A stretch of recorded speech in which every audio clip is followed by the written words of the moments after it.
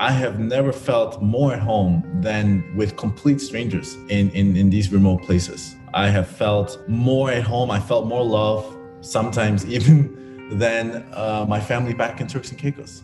And that's because they have the strength of showing their vulnerability. They have the strength of Ubuntu, of showing community. They're not afraid to really express how they truly feel. Nothing is hidden. And we in the West are completely afraid. We're so afraid of everything. And that's why we've created so many borders and walls and rules and laws and all these different things, because we don't believe that we can handle them. And unfortunately, we don't. But over there, there's this like common sense of law without writing it. There's this common sense of beauty. There's this common sense of understanding. Hey, everybody. Welcome back to the Roam from Home podcast. This is the podcast where we interview some of the world's most interesting, knowledgeable, and iconic explorers, athletes, scientists, and experts from the world of outdoor adventure and how they live lives of purpose. Purpose meaning how they cultivate their relationship with their environment, the earth, how they cultivate the community with others, and how they ultimately find inspiration and fulfillment in themselves. This is season 2 of the Roam from Home podcast, and we have some really exciting news. Adventure Activists has come on for this season to support us for the next 12 episodes with a very clear vision and a lineup that will be designed to promote action and ignite change for the better. And in particular, this season, we are with the founder of Adventure Activists, our co-host, Dr. Terry O'Connor. And with his help, we're going to be looking carefully at this concept of effective altruism and who is really doing the work that is leading to better outcomes in some of these causes. So we really want to provide you, dear listener, with the tools and resources to get out, get up off the couch, stand up, and take a stance on social and environmental issues that are hindering our world from becoming a more just and beautiful place. Terry, he's a medical doctor and an ER doc. Terry was a climber and an adventurer, and that inspired him to get into medicine. And his work as an ER doc has inspired his work to be and to become the founder of Adventure Activists, which is focused on the SDG goals of the United Nations Sustainable Development Goals. And so with that, what's up, Terry? Hey, everybody. Terry here. Yeah, CJ. I think we've joined forces here because we believe that those who are privileged to expand their horizons as travelers and explorers really do bear intimate witness to the threats to our world and are really uniquely positioned and motivated to serve in return. So we really want this season to be an educational space for our listeners, which presents the foundational knowledge and tools for making positive change. And we want to share our network of subject matter experts in really diverse areas of expertise, including health, education, philanthropy, peace, justice, conservation, climate, and more. Oh, we're excited to have you, Terry, and to team up with Adventure Activists, and you in particular. We were brought together by our mutual friend and board member at Adventure Activists, Rebecca Rush. It's just amazing opportunity for us to really dive into some of this. And you and I are learning about this as we go. You're teaching me, some of our guests are teaching us collectively. And in speaking of our other co-host, Corey Richards, who was my co-host throughout the entire first season, the first 24 episodes, he will also be joining us for a lot of these episodes. He's sort of in and out depending on if he's in the Himalaya, if he's training. He has a busy life as a photographer, working photographer, and athlete. And he brings an awesome perspective as someone who's also trying to figure this stuff out. I mean, you feel that in some of the episodes, Terry. You've noted that Corey's curiosity on this, I think, is going to be really helpful for the audience. Oh, absolutely. He's had some great reflections so far, but I really do enjoy learning from our guests and their process and figuring out how they want to best serve and give back to the world. And I'm really curious who we got up next. Today, you're hearing from Mario Rigby. Incredibly excited to have Mario on the show today. He's an eco-explorer and an educator. He's also known, maybe you've heard of him, as the man who walked sort of tip to top the length of Africa. That's from Cape Town, way down south, all the way to Cairo in Egypt.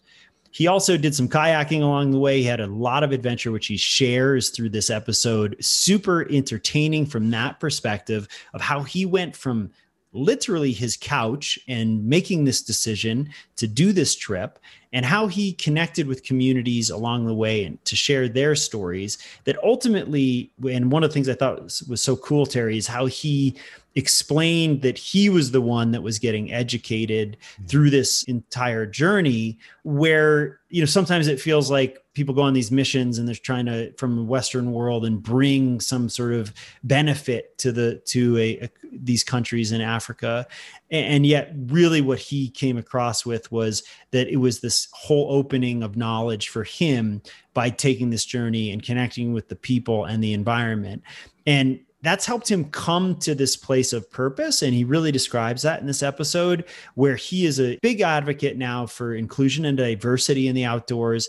And I thought one of the most amazing parts of the episode is when he connected that need for diversity in the outdoors and the need for underrepresented communities to be better included, and how that could really unlock what is perhaps his even larger goal, which is sustainability, and in one way or another, supporting the earth, if you will. Yeah. And I think you nailed it. What was really so intriguing to me in this conversation was really how he focused how much he had to learn from this trip across Africa.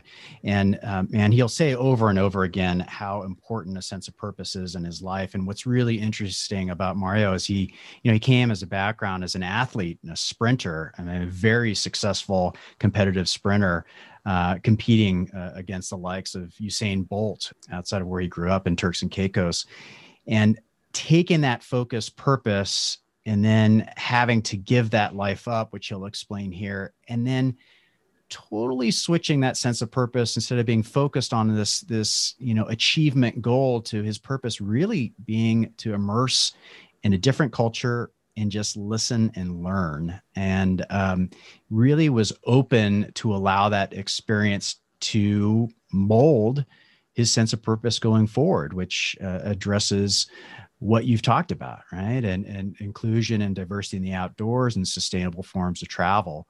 And I think it's just really admirable, this absolute commitment to uncertainty, right? It's like the spirit of adventure that led to those discoveries. So really cool journey to hear about. Yeah, I love this conversation. It went too fast, as it always does. An hour is tough to get all of this sort of packed into, but we learn about Mario's background. We learn about what he's doing next, which is really cool, and enjoy. We'll see you on the other side. So my name is Mario Rigby, and I'm an eco-explorer. So I essentially called myself that because I like to push the boundaries of human-powered adventures, and I show awareness in the importance in sustainable travel development, like travel countries developments, also sustainability in tourism, and anything else to do with that, especially in adventure as well. My goal is to essentially help shift the mindset from feeling disconnected to making people feel like they're connected with everything that's going on in the world. I do that through storytelling, and I go around places that are very hard to get to and try to uplift those people's stories and share that with the masses as best as I possibly can. Mario, what really intrigued me as I started looking at some of your previous work and some of the common threads about your life getting to the point of what you're doing now is you've expressed over and over again that you've very much wanted to live a purpose-driven life, and I think that sentiment resonates with a lot of people. What's really interesting about personal story, though, in someone's personal history, is that sense of purpose changes quite a bit as we grow up, and sometimes unexpectedly. To try to understand a little bit of your background and where you came from and now how you're motivated to do what you're doing now, it's interesting for me to highlight and maybe have you tell a little people your background of where you grew up, and then kind of what I saw as the first defining purpose as a young man and being an athlete, and a very competitive athlete competing against some of the world's best. I think I heard Usain Bolt's name come across that, and then having to transition from that purpose to a very different purpose that you're on and track on right now. So could you maybe just share with us a little bit about where you're from, where you grew up, and then kind of those initial phases as exploring a purpose as an athlete? So I was born in the Turks and Caicos Islands, and on a tiny little island called Grand Turk, no more than 2,000 or 3,000 people at the time. And it's actually, Grand Turk is quite a historical place because That's where the salt slave plantation used to take place. Also, what's quite key about Grand Turk, that tiny little island where I was born in, is that Christopher Columbus has been thought to have actually landed there first than any other island. Like there's a dispute over which island he actually came to first, but he actually ended up living in Grand Turk for quite some time. And I forgot the name of the astronaut, but it was the first astronaut that's orbited around the Earth who actually landed also in Grand Turk. So Grand Turk is one of those places where explorers love to be. I guess in a way I've connected the two and I thought, maybe there's something about this place that attracts explorers or attracts really interesting and curious people. From an early age, actually, after the age of 1, I moved to Germany. I lived there for about 10 years. And there I learned German. That's my first language, my first kind of cultural experience. And then I moved back to the Turks and Caicos Islands, where I then actually, competed in track and field very competitively and quickly became one of the top athletes there. And you had mentioned, had I run against Usain Bolt? Yeah, I actually used to compete in the 400 meters back in the day during Carifta times, which is the huge Caribbean track and field championships. In fact, anyone there that wins a race ends up becoming some kind of world record holder or number one sprinter in the world.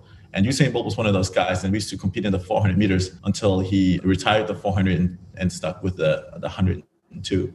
Throughout my entire life, I've had this kind of very purposeful, driven drive to succeed at the highest possible level. And in track and field is one of those sports where the margin for error is incredibly slim.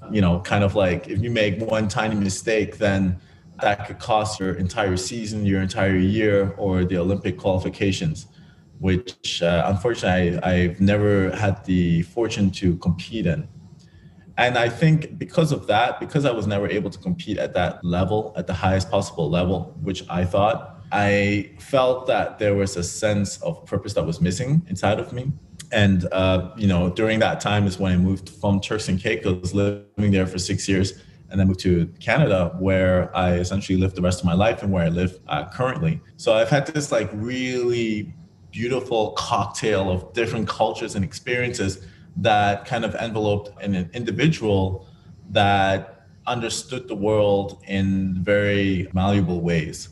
There was never one way to be. There was never a structured kind of sense of culture that I had. And my parents really encouraged me to kind of pick up any culture that I wanted to.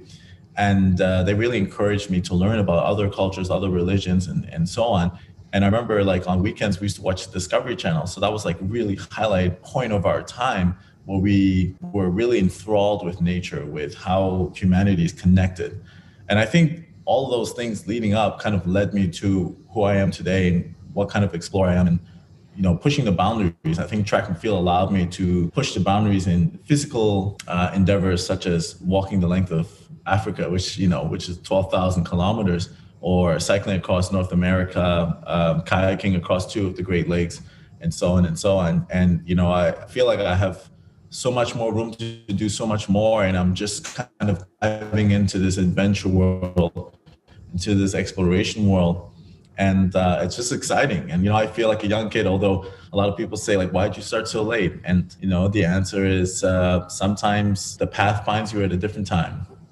Yeah. You get asked that. You get asked why you started doing these expeditions sort of late. How old are you, Mario? Sorry. Yeah, no worries. I'm 35 right now. I started when I was 29. I started planning my expeditions. And on my 30th birthday is when my mom bought me my first gift, which was a flight ticket to Cape Town, which is where I began my expedition.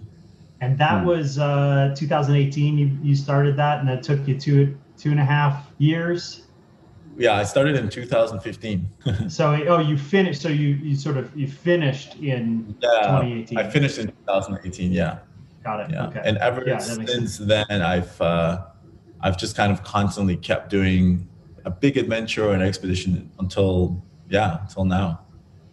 It's amazing. A 2.5 year walk. That is, as I said earlier, that's definitely action.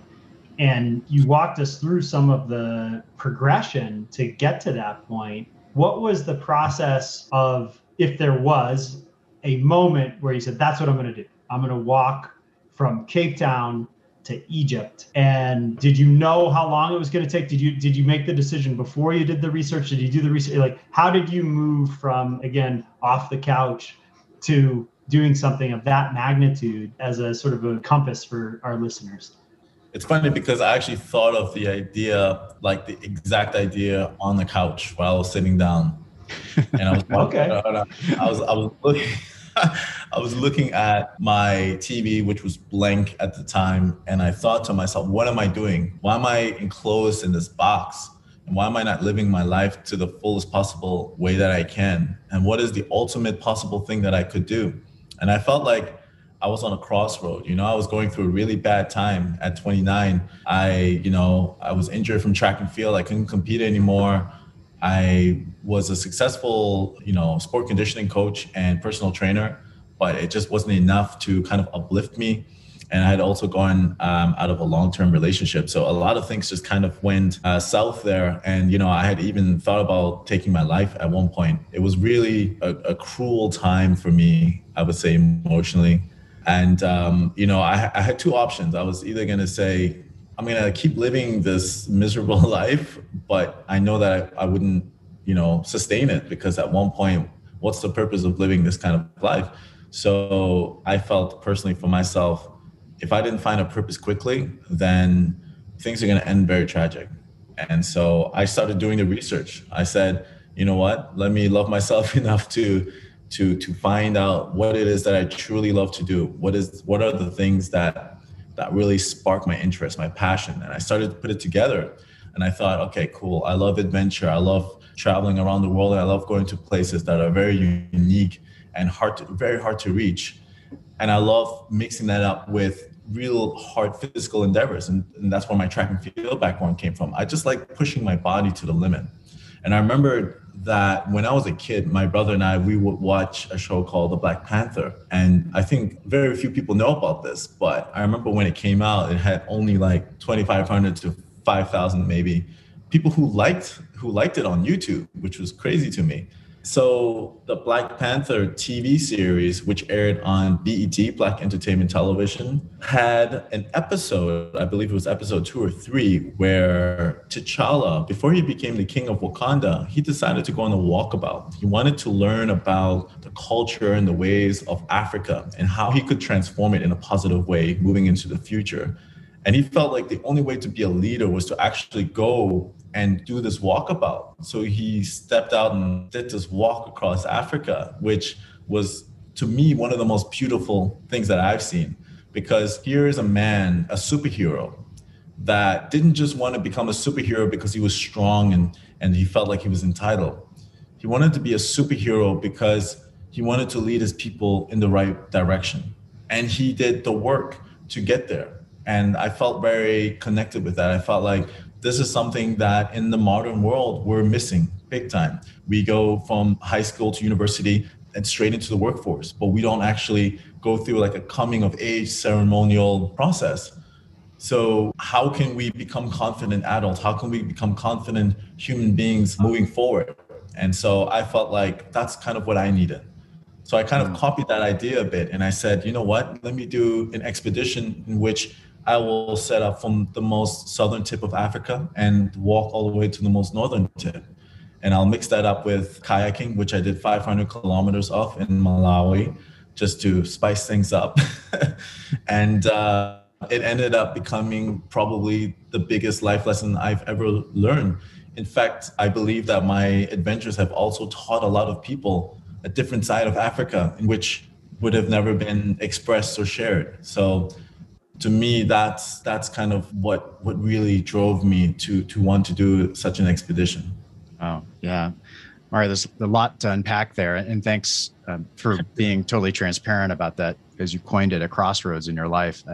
Reminiscent of something one of my mentors said is that often our most poignant insights in life happen at our highest moments of instability and trying to figure out how to compensate and do next. And what's really interesting to me, when you jumped into effectively this huge commitment in a life of adventure, I mean, I see that you were able to be successful and in this paradigm where there was like micro variables you're trying to control to maximize your performance and find purpose in being the best, maybe athlete you could be, and having deal with these losses and tragedies, one could see that you could quickly want to latch on and become the best personal trainer you could be and build up your brand and be the most well-known and successful trainer in Toronto. And yet what happened instead at that precipice, at that unstable moment, it's almost like you pivoted, and instead of like controlling these little micro things you can control, you decided to pick something that is just replete with total uncertainty and serendipity. I mean, adventure, right? I mean, you stepped into something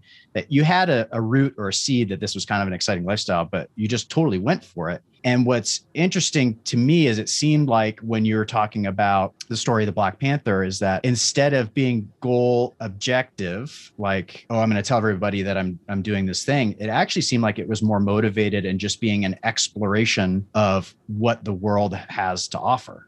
In other words, it wasn't like, I'm going to go to Africa and I'm going to walk south to north and then it's going to fix how terrible my life is right now. You just wanted to go see how the rest of the world was living. Yeah. And I guess I'm just going back to that because why do you think that happened? Like for my, like, it seems like sometimes people are just so clingy to want to have another success when they have a challenge, and to try to switch it to just be like, I want to go see how the rest of the world lives. Yeah. Maybe to make you feel grateful about what you have or to figure out how you're going to be in service. And so how did you, or why did you, what was most exciting about that objective when you dove into it going forward? And maybe it was just that, but I just wanted to riff on that a little bit more. Yeah, you said that so well, actually. Going into the walk across Africa, which is actually the walk along the length of Africa, but it's just really long to say that. So I always said walk across Africa, but it's actually along the length. But one of the reasons I did it was because I felt like if you're on Earth and this planet has so much beautiful things to offer, I wanted to see it in the most authentic possible way. And I wanted to learn from that. And from that, I wanted to be able to share that with people as best I possibly can through the lens of the people who I've met. And so all of those different things kind of came together and made sense. It makes more sense the more I do this, In fact, you're saying this, but while I was doing it, I had no idea if I was going to be successful or not.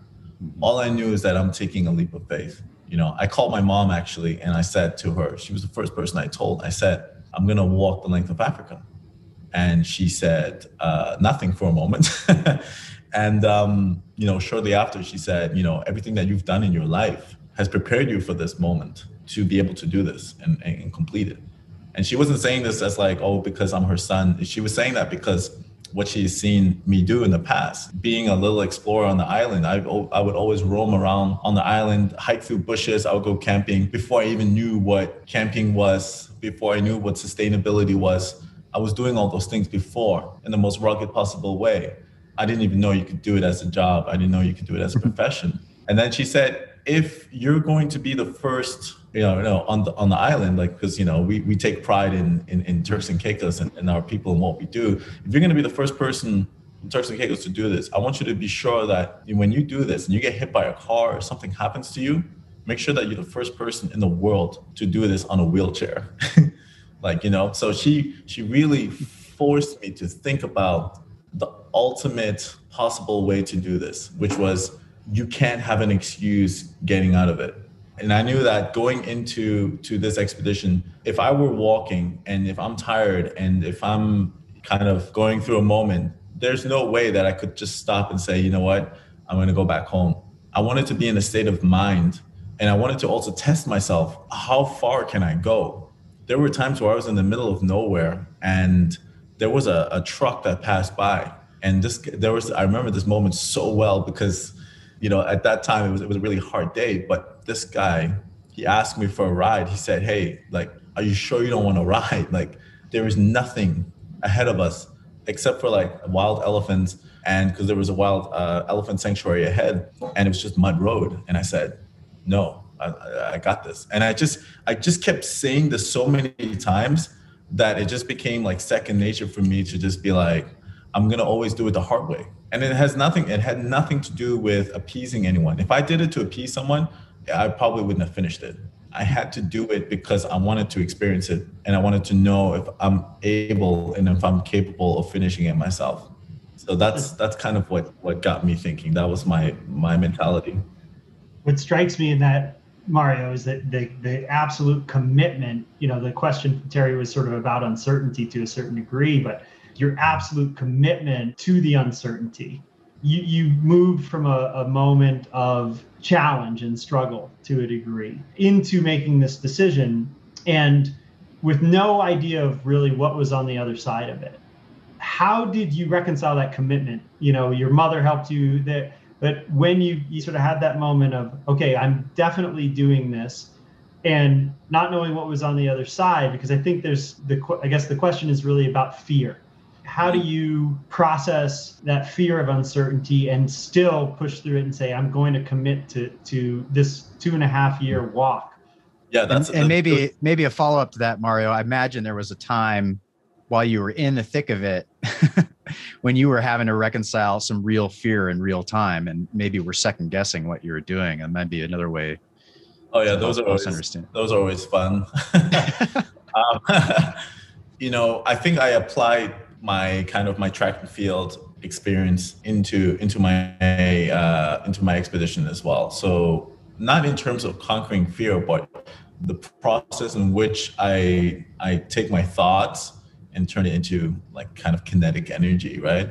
So what I would do is I would break things down into the most basic principles. So let's say I were to think about the distance of Cape Town to Cairo, which is 12,000 kilometers. I would say, okay, I have 12,000 kilometers. I wouldn't really attach my emotions to it. I would start to break down, well, how would that look like? And you just break it down until you have you're down to like a minute to an hour to a day, a week, a month, and so on and so on. And so I apply that with everything. In track and field, we apply that to sprinting, right? So when you're sprinting, a lot of people think about like someone just running. They're just going at it. But that's the last thing you're doing. You're actually not even running, you're bounding. When you're sprinting, you're bounding. So when you're in a very high professional level of sprinting, you are conscious of every single movement and you compartmentalize it. But at the same time of compartmentalization, you also connect everything together. So it's like your brain is like split in two and then come together. And I think a lot of people, what they do is they forget that compartmentalization, or they completely compartmentalize it and forget to put it together. And I just kind of kept doing that with my thoughts on fear. The biggest example of that is crossing rivers. In South Africa, along the Garden Route, there were dozens of rivers I had to cross. I hated rivers. I've never been in a river before until I had to jump into a river and cross it. That was probably the most fearful thing I've ever experienced. We're talking 50-meter wide river. That was my first one. And it doesn't seem that long, but if it's, really pulling into the ocean, and it just looks like just black water, like moving really fast, and you can't even really see it moving until you put your hand in it, and then it just feels like something's just slapping your hand away. And you have to now think, how am I going to get across? So getting across is that overarching goal that I need to do. Now, how do I break it down? And so I started to compartmentalize it. And the more I start to break it down, the more my fear goes away, or at least I'm able to reconcile my fear with the practical thing that I need to do, which would be take off my clothes, wrap a rope around my waist, tie it to an inflatable boat that I had, put my backpack on it, jump into the water, and just try to get across as quickly as humanly possible. And, I was a decent enough swimmer where I could kind of calculate and know how far it would take me to get across to a certain extent. And there were times where I had near-death experiences crossing rivers, where I've walked for 14, 15 hours one time. And I remember hallucinating, getting to a river, and I made a critical error, which was I didn't measure, or I didn't really think to measure the distance of the water. I just jumped in without even thinking about how deep. What's further down the river? Are there crocodiles? Are there sharks doing figure eights waiting for fresh fish? And are there sharp rocks in the middle that split the river apart, right? Mm-hmm. I remember I just took my backpack, put it over my head, and I just walked across for some reason. I don't know. That was the weirdest thing. I was definitely hallucinating, thinking I could just walk over this water. And I just fell in, and I just the water just sucked me in. Like it was just like, and it took me straight on the, just so hard, just rushed me into the ocean. I could feel the fresh water just getting hot from the salt water.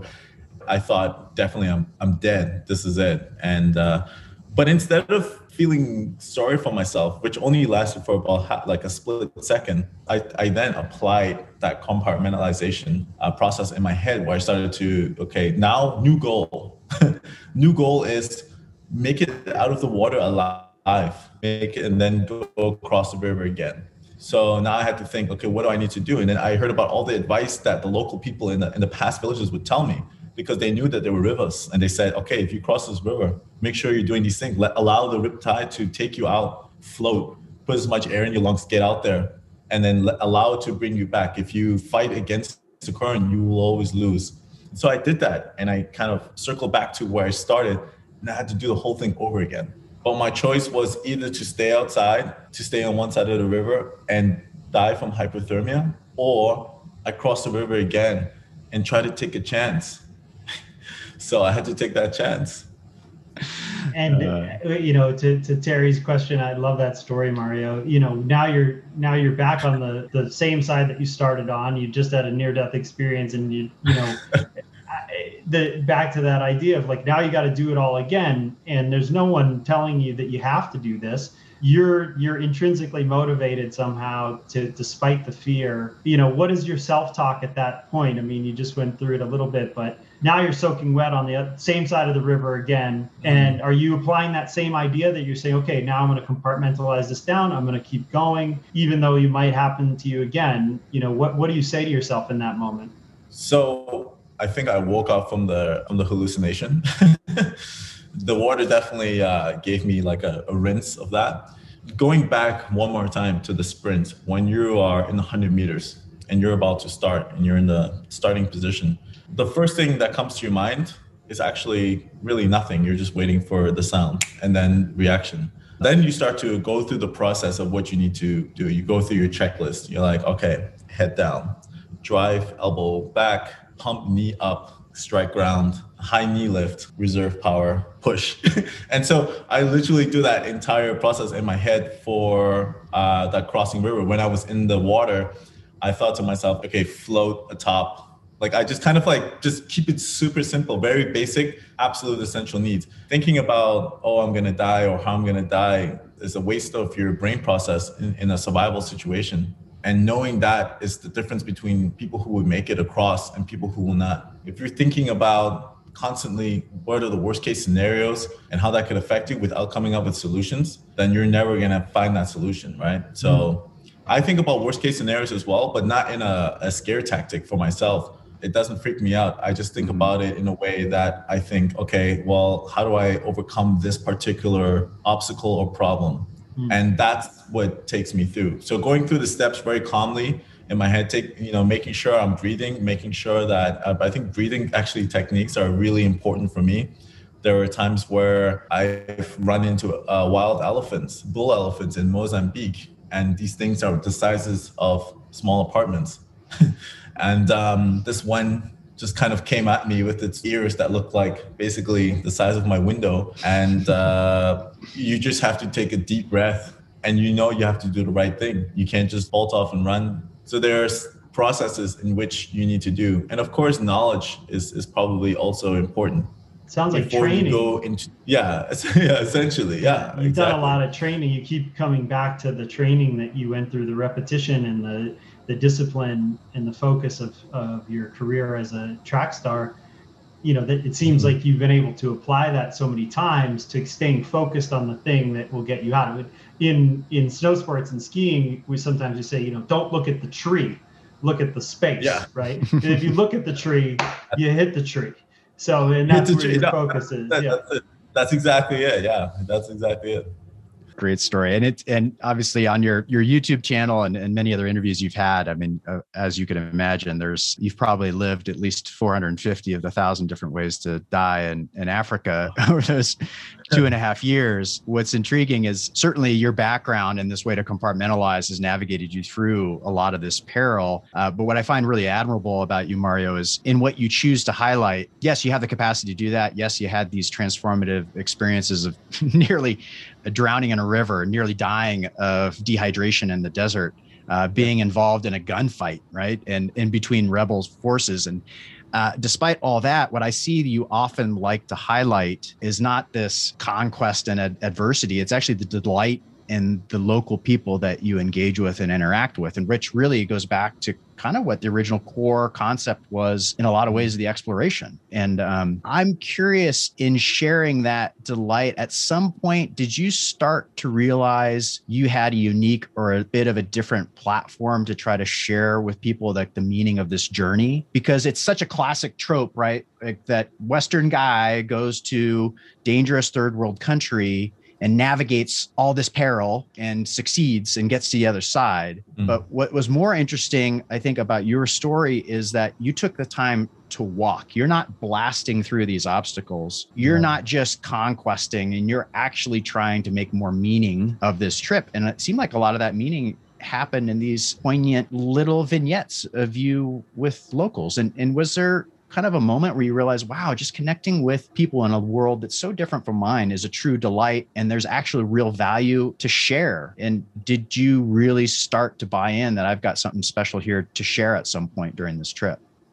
Yeah, you know what, that it's so true that all those things did happen, but they were kind of like an ends to a means to across Africa, right? And right. Those things are going to happen, but that's not my focus. My focus wasn't on, you know, exploiting my tools, and by my tools, I'm talking about gear and, you know, how I think about the process of conquering rivers and whatnot.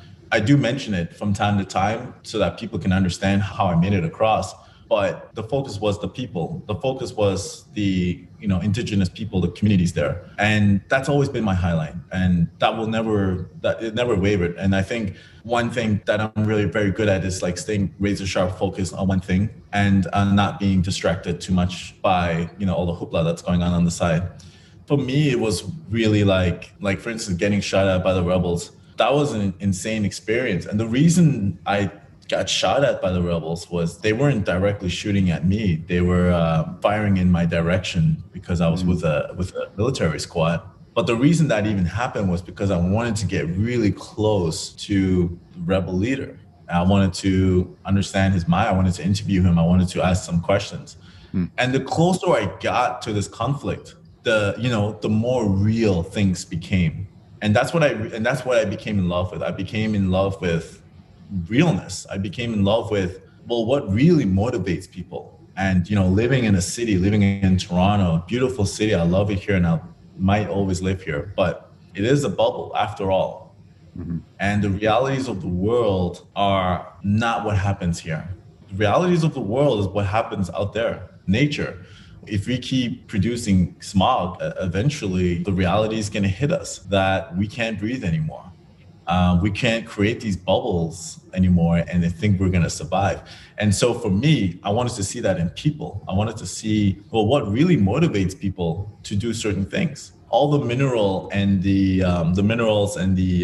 resources that northern Mozambique has, you know, they export it to Western countries around the world. And that affects how the local people in Africa engage in that process. You know, is it corrupt or is it secure? And why is it corrupt? I wanted to really be there in the source. And I wanted to see the people who are in charge and who have control of the resources that we have that we put in our phones.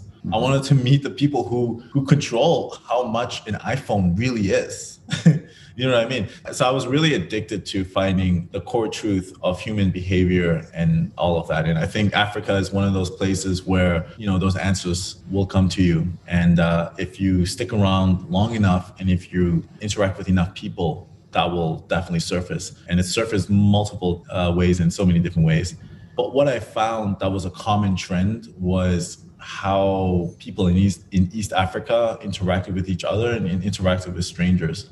And then you can start to see like the colonization, how that sociologically affected the people there. And I was just very curious about how people would also react to just me being a Black man in Africa.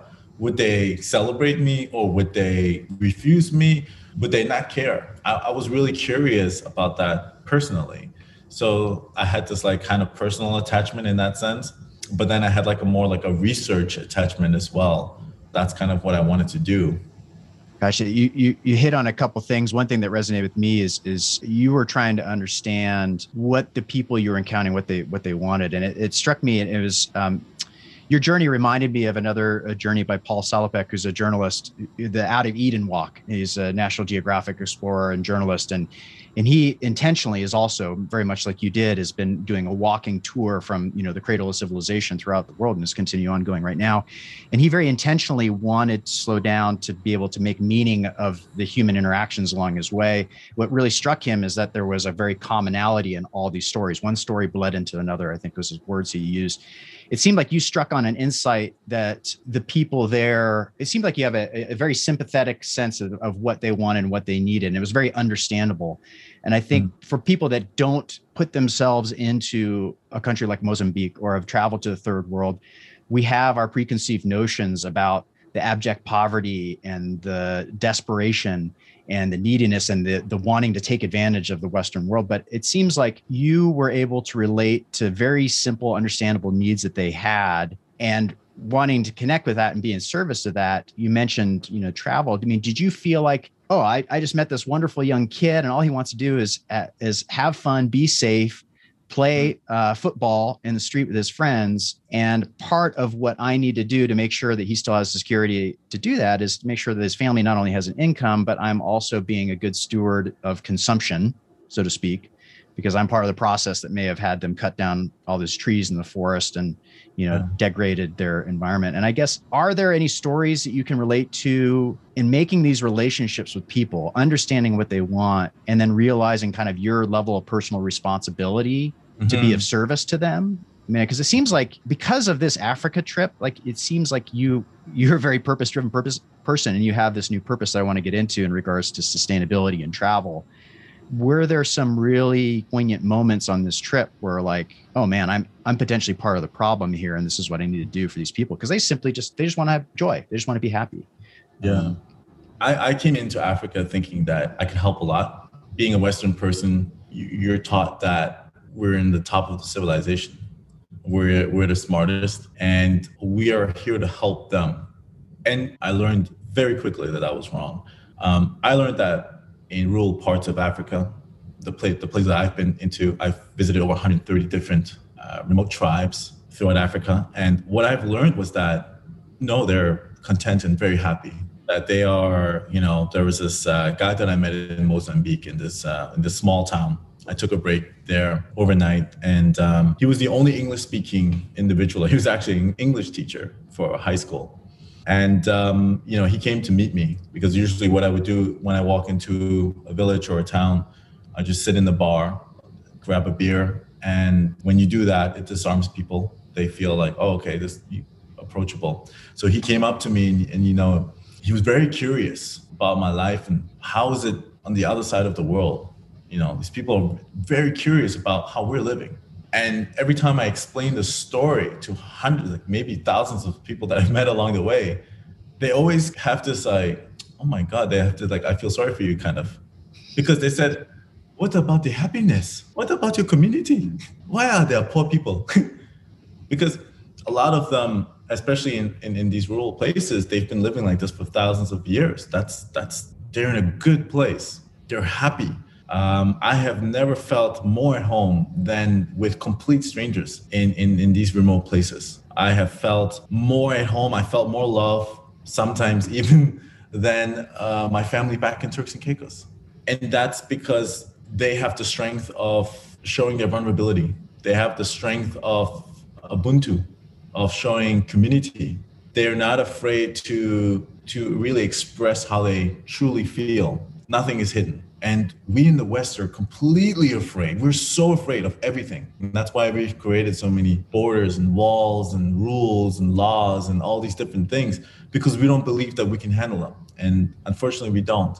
But over there, there's this like common sense of law without writing it. There's this common sense of beauty. There's this common sense of understanding. And yes, there are smaller communities, but you start to see that throughout Africa, even in the bigger cities. Their interactions are very natural because there aren't any walls that anyone is trying to hide. No one is, if someone doesn't like you, you'll know. If someone really likes you, you'll really know. So it's one of those things, that I didn't have when I went to Africa. And I felt like, I think that is the most important thing in life. I don't think going to Mars or doing all those things are the most important. I love them, and I'm a true advocate of future technologies and sustainable future technologies and going to Mars. But I think we have to be able to understand and create a community that really promotes the sustainability of humanity in the future on our planet. And I think everything in my life that I want to do now, has to do with me learning how to share that story with the masses so that they can understand that. And if that means having a bigger platform, then so be it. And I think Africa has taught me more than I could teach it. And I think as a Western person, we go to Africa and we don't have that sense. We usually go there thinking, oh, I'm going to build a school. I'm going to do this. I'm going to do that. A funny question that someone asked me in Malawi was, Mario, you are so clever. You are so smart. And all the people over there, the degrees and the university education, how come it is affecting us? Why are we dying? Why can't I get any more food from the crops? If you are doing all of these things and the earth will disappear, what is the purpose? And so from that experience, that just that alone eliminated everything that I thought like, okay, I could help. No, I said, no, I need to reevaluate the way that I think fundamentally about how I want to participate in humanity on Earth. And I wanted to become more of a participant that wanted to be a part of the sustainable approach to it, as opposed to being a burden to the planet, being a burden to wildlife, being a burden to other people that didn't ask for this. I do play as an advocate for more inclusion and sustainability. And the reason, I say more inclusion, I think we're going to go into that topic later, but this has to do with the sustainability aspect of it.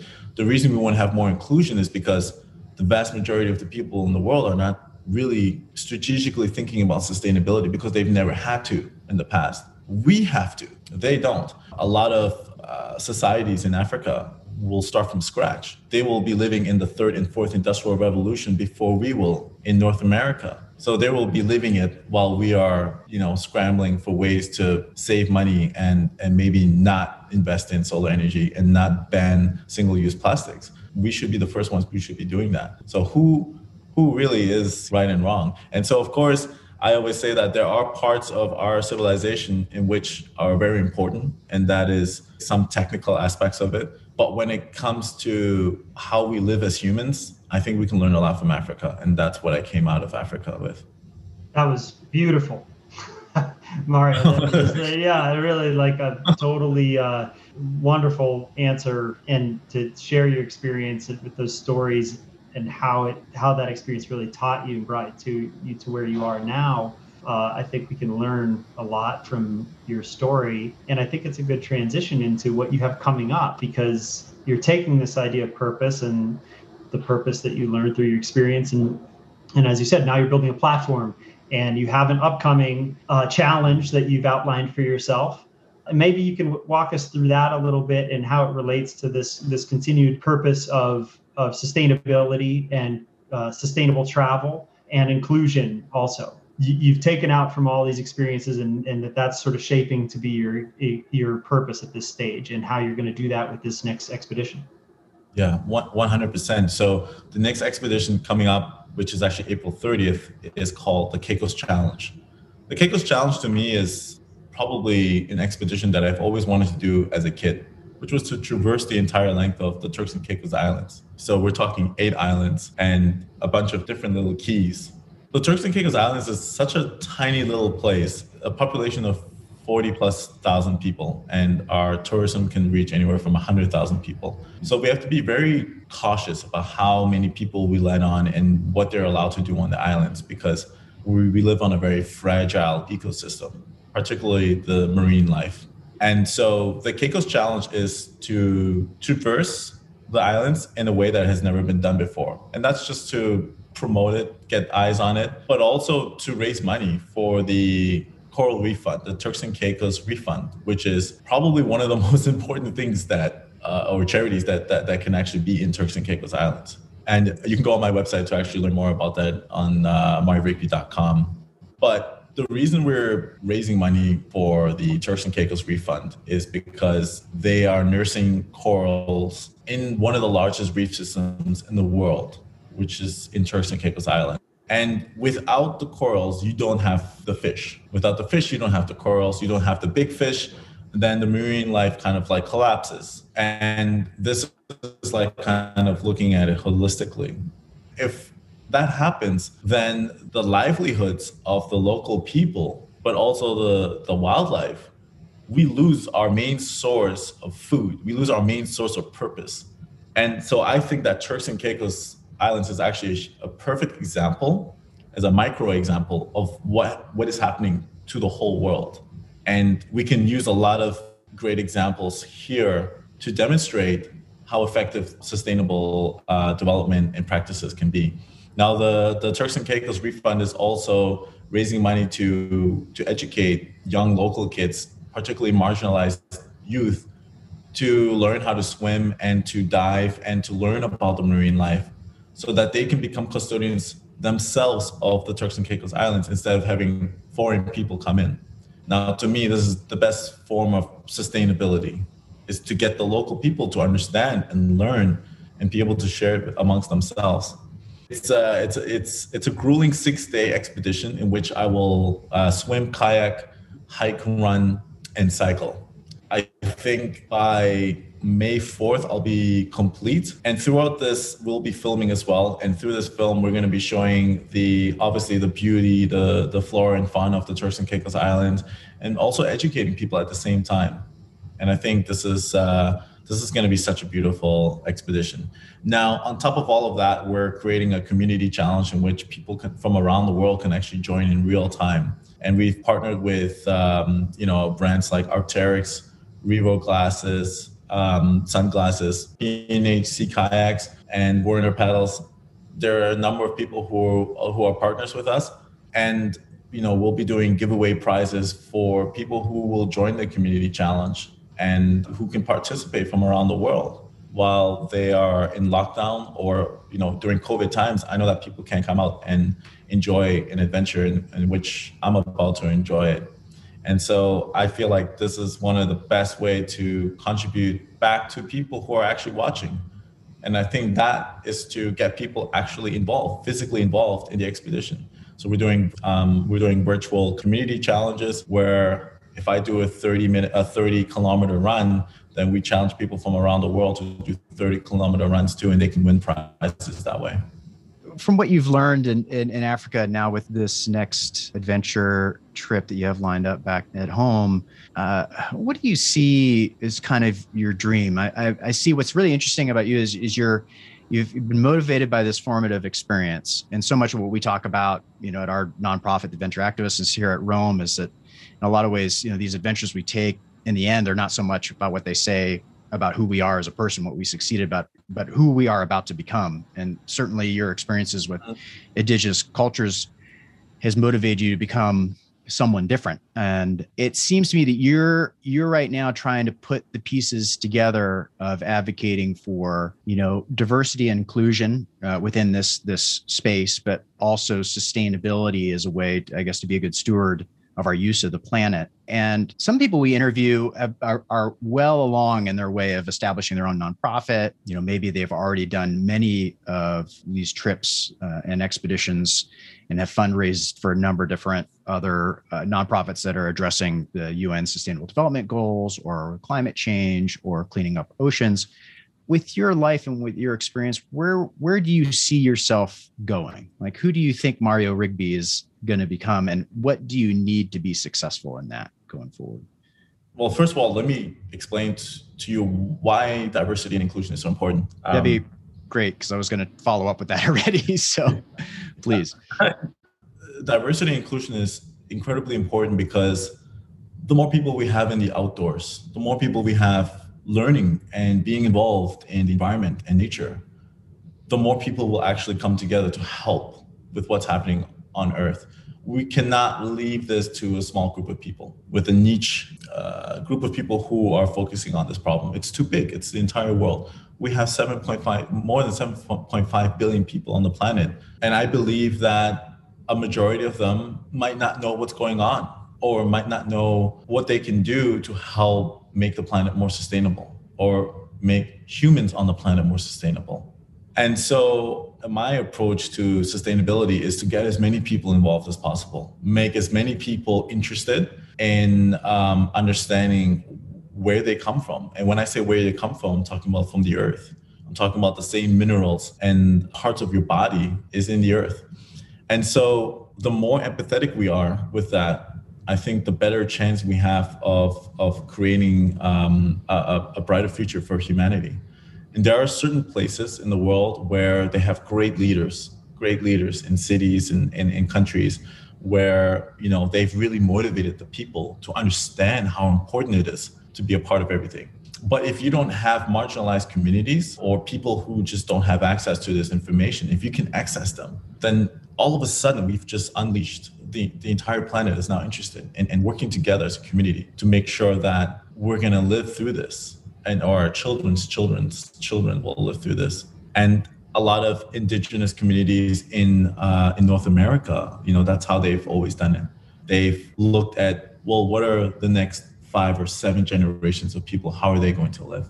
And what I love about how they've actually created a culture was that they have attached personal meaning and names to inanimate objects, to rocks, to trees. They would name them spirit names because the young kids would then approach these objects with more respect because there's some kind of tie, there's a connection somehow. But what we've done is we're going back to this word compartmentalize, but then we've forgotten to connect it again. And so what I'm trying to do is create that reconnection, to create that empathetic understanding of if I break this entire mountain, then that could collapse an entire ecosystem. That's my ultimate focus. And my ultimate focus is try to tell that story and through many different ways in which can reach as many people as possible. And that can look so many different ways. I've actually learned how to be a videographer.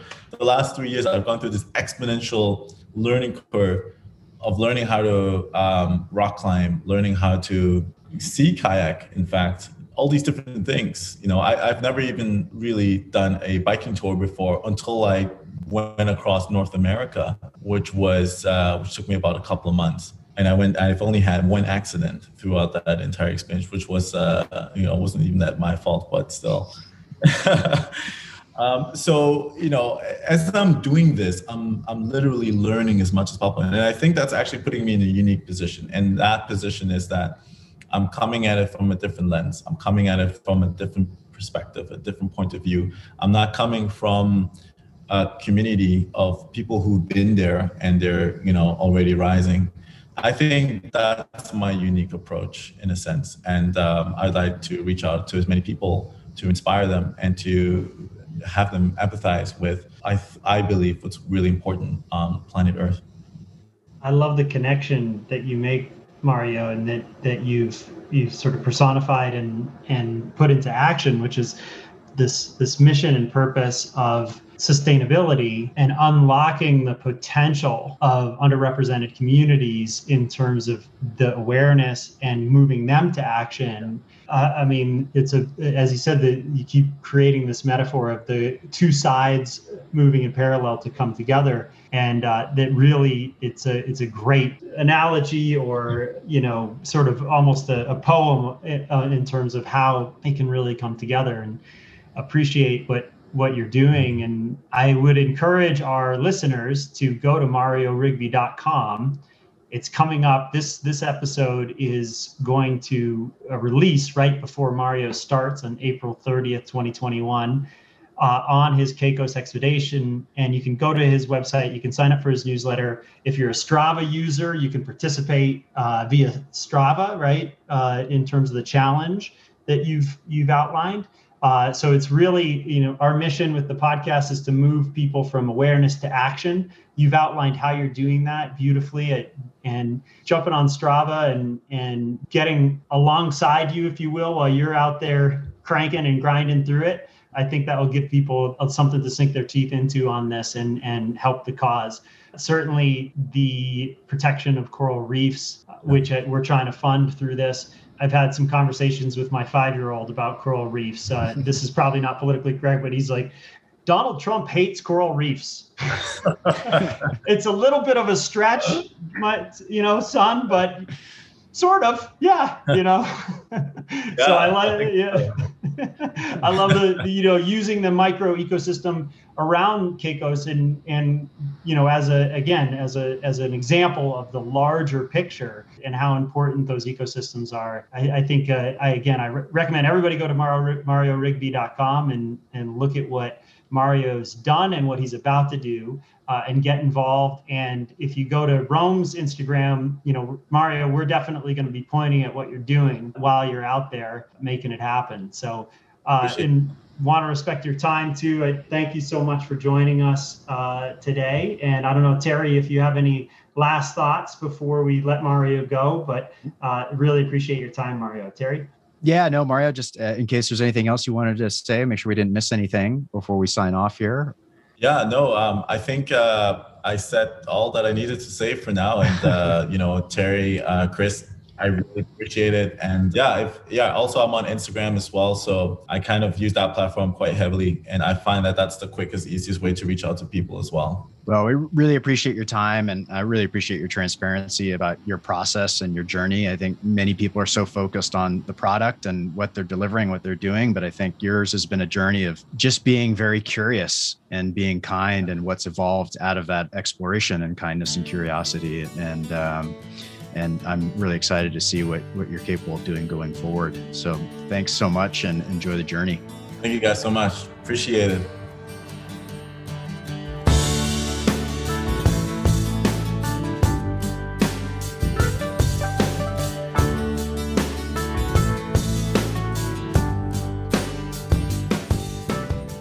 That was awesome.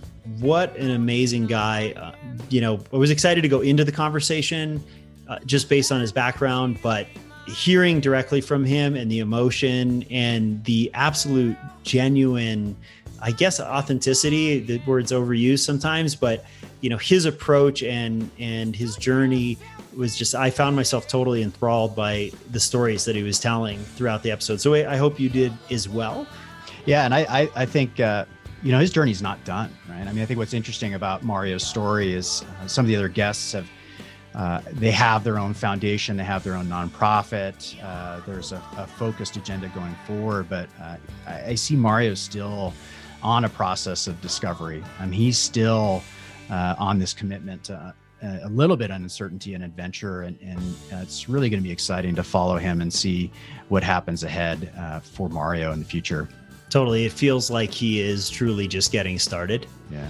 Even as he said to us that he was a late bloomer on this, he's got so much in front of him. This next journey, this expedition that he's starting just in a few days. If you're picking this up, we're releasing this in late April of 2021, and April 30th, 2021 is when he starts his next expedition, which you can follow along as he runs, swims, hikes, kayak, and cycles all through Turks and Caicos, really to raise money for the Turks and Caicos Reef Fund, which is raising support to help create a sustainable future for the islands. In particular, he talks a lot about the coral reefs and the ecosystem there, which I find particularly important as a diver. If you've seen those ecosystems and seen the difference between a live reef and a dead reef, and this sort of the stark reality of that, that's another whole subject. But please go and check out what he's doing at MarioRigby.com. You can follow him on his Instagram as well, at Mario Rigby.